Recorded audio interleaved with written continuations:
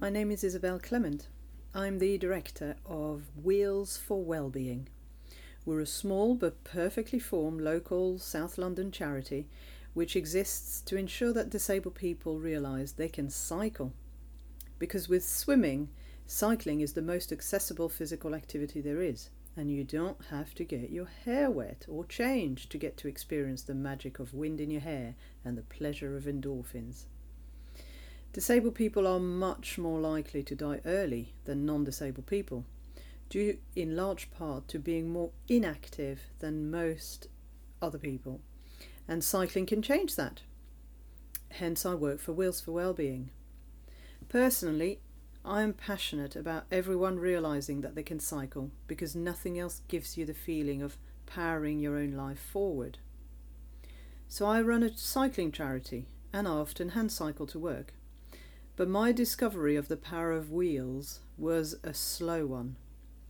Though I had been disabled since babyhood and walking was frankly a real pain, it was never suggested I could use a wheelchair while I was growing up as a little disabled girl in an able-bodied world. Walking was very much the thing everyone was fixated on, with the best of intentions, and therefore wheelchairs were things you really should not get a taste for. But while at university in the late 80s, through friends of my then boyfriend, now my hubby, I met the amazing woman called Liz Crow. Already then she was a disability arts activist. If you've not come across her work, you must look her up. Liz opened my eyes to the existence of the disability movement. Through the night conversations with Liz resulted in what I can only describe as my coming out as a disabled woman.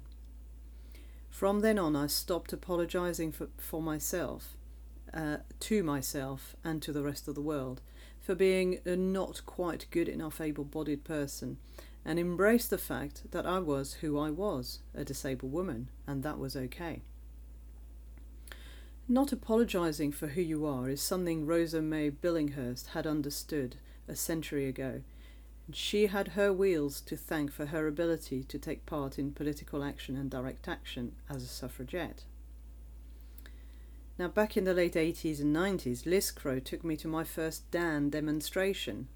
DAN is the Disabled People's Direct Action Network. Now, don't get me wrong, it didn't turn me into a direct action kind of a person.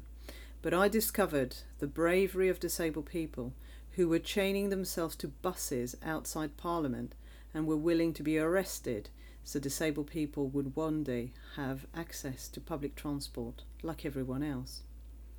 Dan's motto was to boldly go where everyone else has gone before.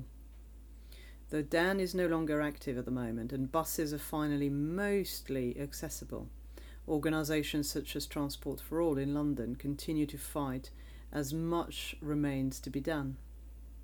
My own activism is through fighting to enable others can discover their own wheeled power. Through cycling, Wheels for Wellbeing is changing people's lives. It is also changing the way society sees disabled people and disability. And that's why I love my job quite so much.